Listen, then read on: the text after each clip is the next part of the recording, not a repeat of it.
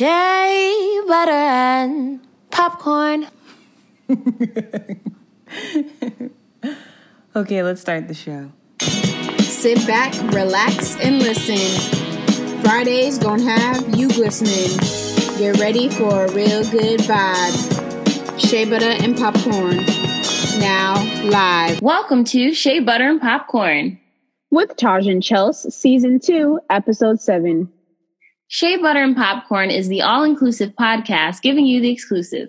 This podcast focuses on reviewing our favorite films. My name is Chelsea, aka Chels, singer, actor, and all-around movie lover. Taji, let them know who you are and what we're talking about today. Hey y'all, it's your girl Taj, and I am also an actress, filmmaker, and activist. Today we are talking about mystery suspense movies. Ooh. Mystery suspense. Keep you on your toes. Who's that around the corner? Jaws. I love it.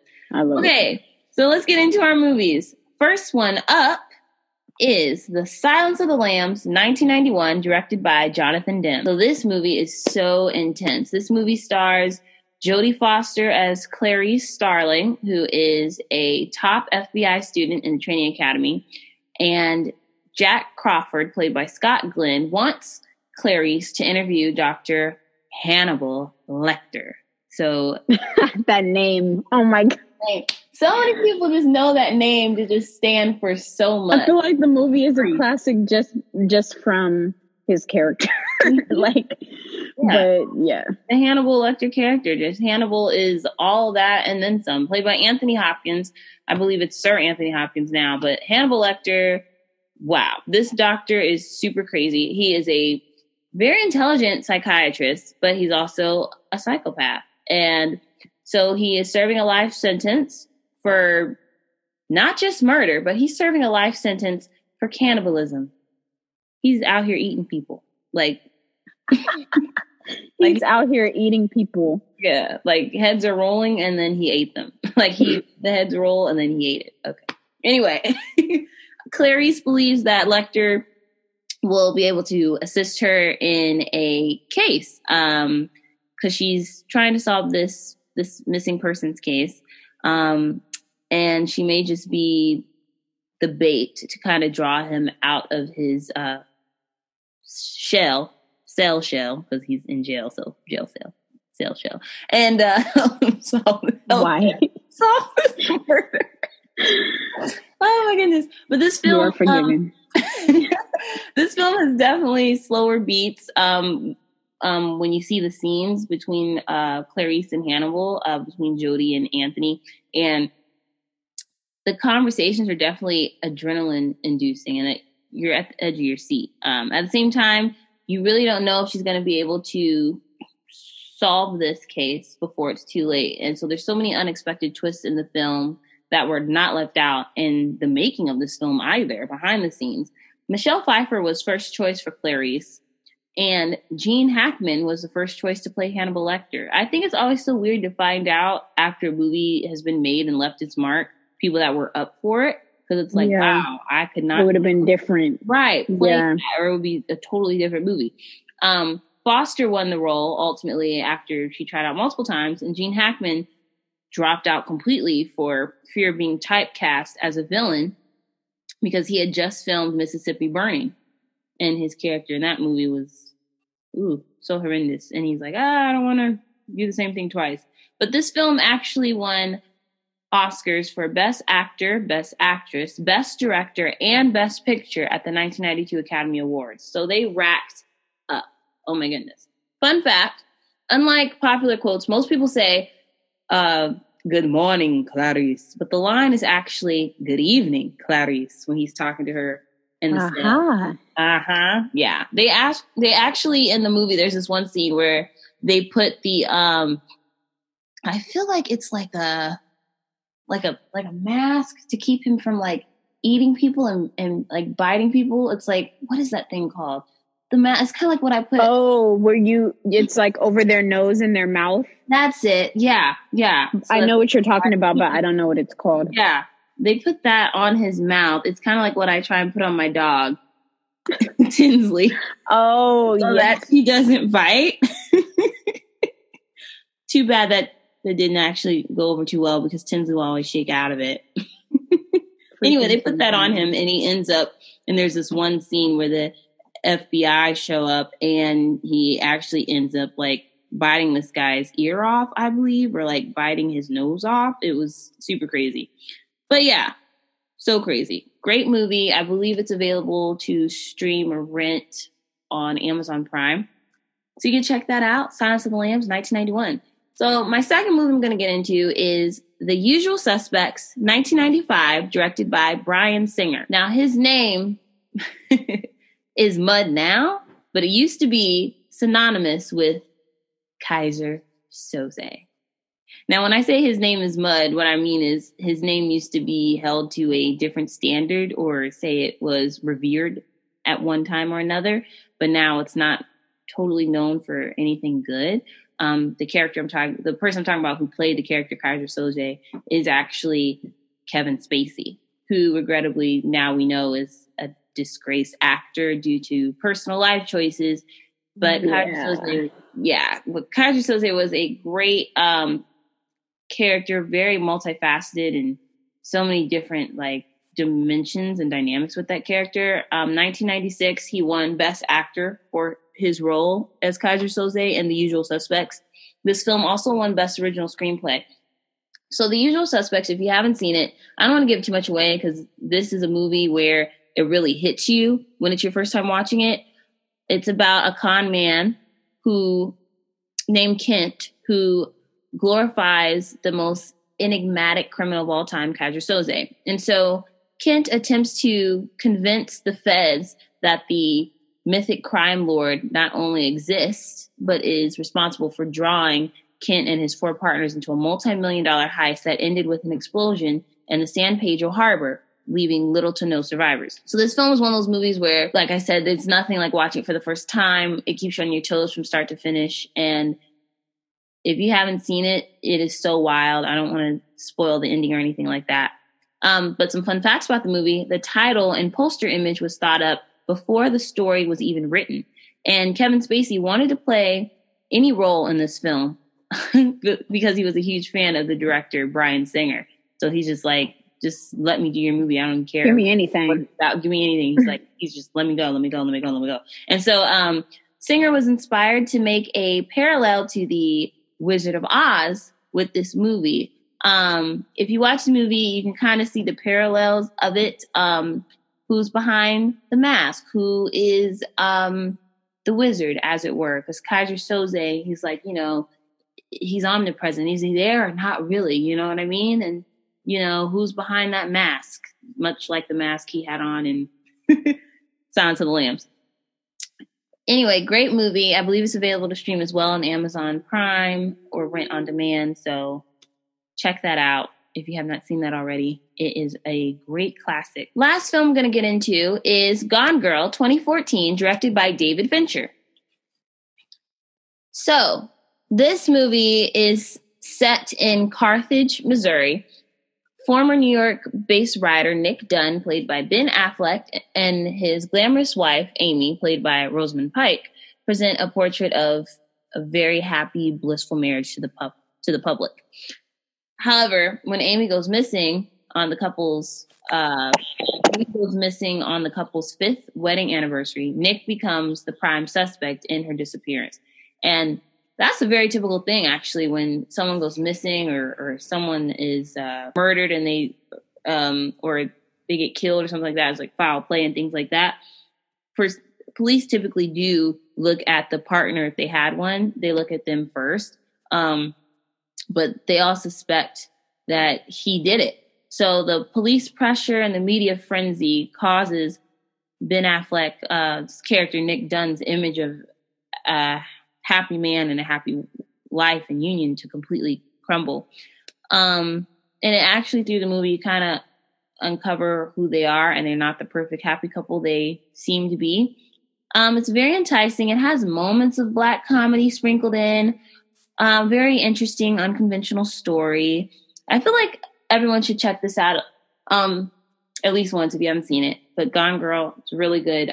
Directed by David Fincher, and David Fincher is known for having the story be kind of unconventional and move at a different pace where you kind of have to keep up. David Fincher also did movies like Social Network and Seven, which we talked about last season. So if you kind of watch his cinematography and kind of shows traces of David and like how he likes to work. But yeah, great film. Check that out. Hope you enjoyed my movies. Those are my movies for this week. Taji, let them know what yours are. Yes. So we're going to start it off with probably one of the creepiest films that I've ever seen in my whole life. Orphan. 2009 Orphan, y'all. This movie, the worst thing about this is my mom had us watching this movie when we were close to this girl's age. That's the problem, is we were like young watching this movie. I have never been so terrified in my life. So the plot goes like this. Girl, a mess. No, yeah, I saw it. It was a whole mess. Yeah, if you saw it in theaters, I am so sorry for you, and I hope that you're doing way better than you were that night. Yeah. So the plot goes like this. Devastated by the loss of their unborn baby, Kate and John decide to adopt a child. At the orphanage, both feel drawn to a little girl named Esther, and soon the couple take their new daughter home. But when a dangerous series of events unfolds, Kate begins to suspect that there is something evil lurking behind the child's angelic exterior. Y'all, this movie. 78.8 million at the box office, and if you watch the movie, you will understand why. This is kind of it's like mystery, suspense, psychological horror. Like it's just mysterious because this 9-year-old girl is like actually I'm trying not to spoil it, but this girl is not who she appears to be, basically. I feel like the story by Alex Mace, my guy, you are very sick, but this movie is like this story. You need a hug, Alex.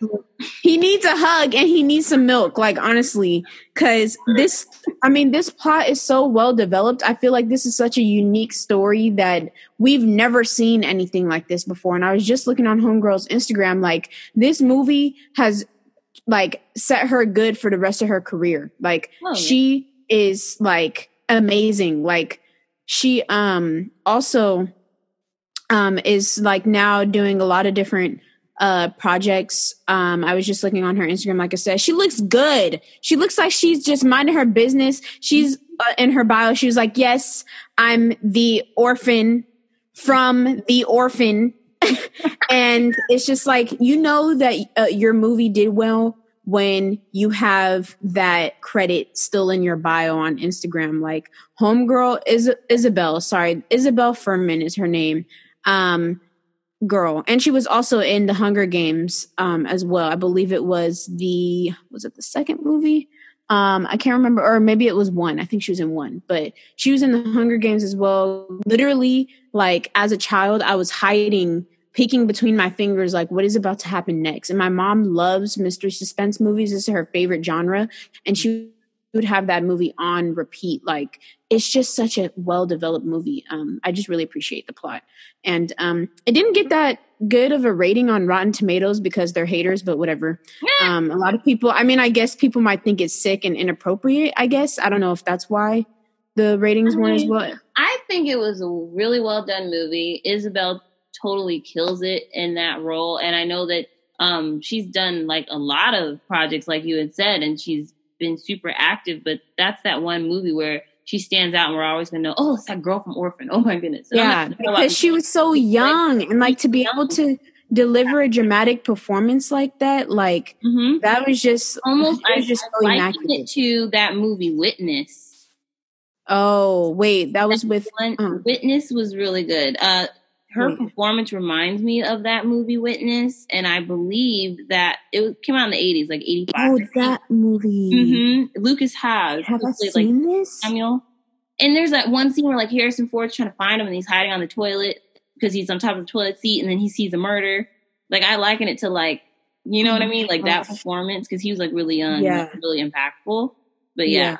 This, oh my gosh, girl. Yeah. This also, the cinematography and the music was so like is unorthodox the word, for lack of better words, but like it was so offbeat so that you wouldn't expect what was about to pop up.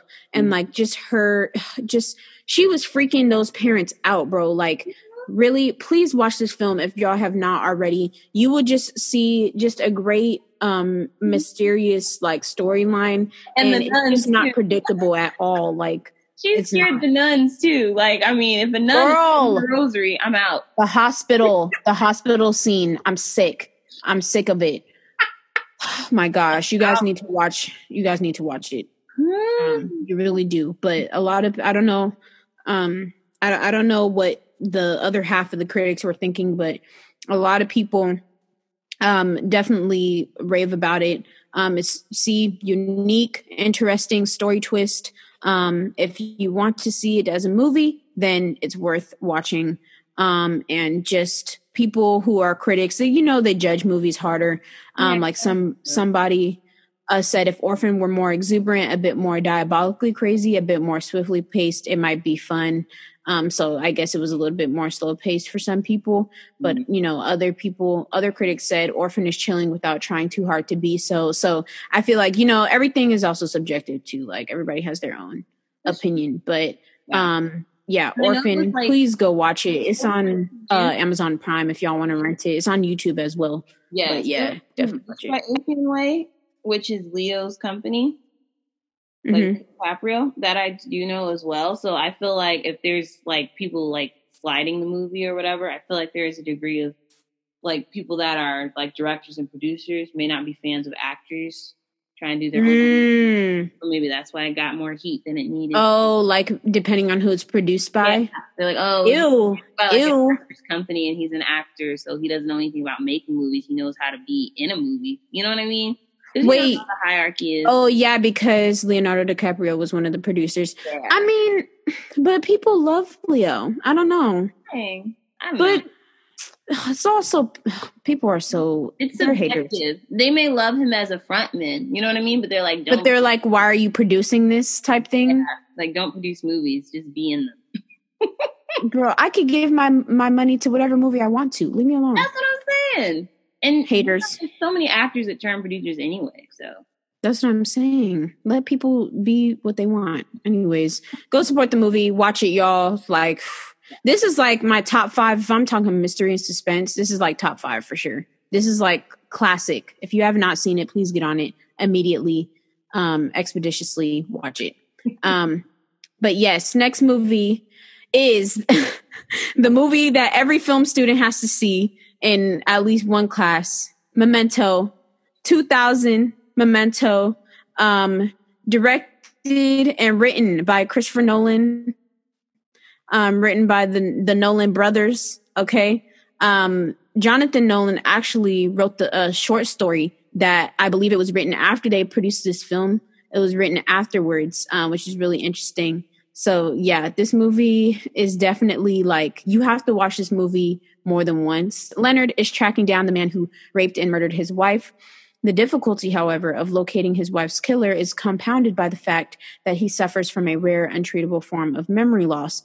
Although he can recall details of life before his accident, Leonard cannot remember what happened 15 minutes ago, where he's going, or why. So this was, it says 2000. I think the official release date was in 2001 in March. And this film won, how many awards did this win? Too many to count. Yeah, Christopher Nolan won a lot. Independent Spirit Award for Best Director, Sundance Film Festival, Waldo Salt Screenwriter, MTV Movie Award for Best New Filmmaker. So they won a lot of awards the year after, in 2002. At the box office, 39.7 million, not too bad. It's classified as an American neo-noir psychological thriller film, which is another way to say dark mystery suspense. But yeah, this film stars Guy Pearce. Love him. I think that this film is a good studying like tool for writers. Like if you want to write a really good story, this is like definitely one of those. So as he's trying to figure out, you know, what happened to his wife, there's these pieces of symbolism throughout the movie, things that are written on, his self, kind of like tattoos, and like there's just like different hints, different gems that are dropped throughout the film to help you along. The main thing that makes the film stand out is the non-chronological order of the way that they tell the story. So, the themes and the potential meanings are one, but, it's not in it. The film goes through the present while also going backwards through the past. And the opening shot of the film is the ending shot of the film. Like the beginning is the end. It's very like strategic, and like I'm pretty sure they spent years like writing out and planning this story to a T. Somebody wrote an article and mentioned that if you were to cut the movie in the correct order and straighten out the chronology, you would watch the black and white scenes in order from 1 to 21, I believe. But it just still, either way, it just still knocks, other movies in this genre out of the park. I feel like, just in terms of like, mystery investigator, but like he has bad memory. And then this guy is supposed to be helping him, but then there's a twist with that. So it's just like, it's a lot. I think I did have a headache after watching this movie. I'm not even gonna lie, but it definitely is something that you need to like really sit down and watch. Like don't look away for too long, because you will definitely miss something. But yeah, it's definitely jumbled. And a lot of people didn't like it because I feel like they just, filmed a whole bunch of scenes and just slapped them together without any purpose, just to make it look cool. But if you pay attention, it's just such a creative take on a way to tell a story, and it keeps the audience thinking. Sometimes you don't want to tell the audience everything. You want to leave room for creative thought, and it makes the audience creative, like, it could have ended this way, or what happened in between those scenes, or like whatever. So I like things that I don't understand, simply because I don't understand them. Like, we don't know everything. So I really appreciated this film. I haven't read the short story, but I should probably do that. But yeah, go watch it, support it if you want to. Some people be like, no, don't watch it. But I think y'all should. I don't know if it's on any online streaming platforms right now. Oh, wait. Yep. Oh, there she goes. It's on Amazon Prime as usual. Everything is. So definitely do that. Last movie, a classic. I think this is one of my mom's favorite films, but The Sixth Sense, 1999, our favorite drama mystery with Haley Joel Osment and Bruce Willis. This film, they was out of pocket with this, but yeah, directed and written by the GOAT, M. Night Shyamalan. Look, if you are looking for a written, just, oh my gosh, dramatic, mysterious, action-packed, keep you on your toes movie, M. Night Shyamalan will definitely do it for you, and everybody knows that, period. But yes, so young Cole Sear is haunted by a dark secret. He is visited by ghosts. Cole is frightened by visitations from those with unresolved problems who appear from the shadows. He is too afraid to tell anyone about his anguish except child psychologist Dr. Malcolm Crowe. As Dr. Crowe tries to uncover the truth about Cole's supernatural abilities, the consequences for client and therapist are a jolt that awakens them both to something unexplainable. This movie had me on my back, because I was trying to get as far away from the TV as possible. I was scrunching up with my blanket the first time I watched this film. I was like, ooh, no, it's too much. But this film, let's see, at the box office, $672.8 million with a $40 million budget. Wow, amazing. So it did really well, as we all know. I think that this film is definitely like, I feel like all the films that I've mentioned thus far have had such a unique plot, a unique storyline that, you know, is not super, super common. Really, really creepy. Anytime you involve child actors in any type of mystery suspense, it's just going to be a mess and you're going to be a wreck. You know, everybody, it's still to this day, like basically 20 years later, and we're still saying, I see dead people. Like, come on now. Like, it's just such a classic. And yeah, it has a long shelf life. I feel like, you know, it's one of those movies you return back to because you want to understand. I think that in this film, as we watch, you know, this psychologist try to help this boy and he gets reeled in, Cole like had to do a lot of, you know, just intense like staring, intense looking, and I feel like he mastered that. Additionally, the blocking for a lot of scenes where, you know, they had to make things look like things were there and then they weren't, like that was so impressive to me. Like watching them do that, like, oh my gosh. And I've seen this with Euphoria, like when they had a scene where Zendaya had to like lay back and then she had to like run up and then land somewhere else as the camera is panning, and you're like, whoa, how do they do that? And it's like some of it is done on the spot. And so I'm very curious. I should probably find the behind the scenes, but looking at how they juxtapose things to be there and then not there, and just like, you know, all the special effects to see, you know, like literally like, oh, you see this girl and then you don't see this girl. And then, you know, I'm mostly referring to the scene in the kitchen with, you know, his mom when all the cabinets, you know, were opened and stuff like that. Like, I just, yeah, I don't know, but it was amazing. I liked it. I'm not like a huge mystery suspense person, but I feel like these three films really did it for me. Very, very intriguing and creepy. And now I want to go watch them all. But yeah, those are my three films. Hope y'all have enjoyed.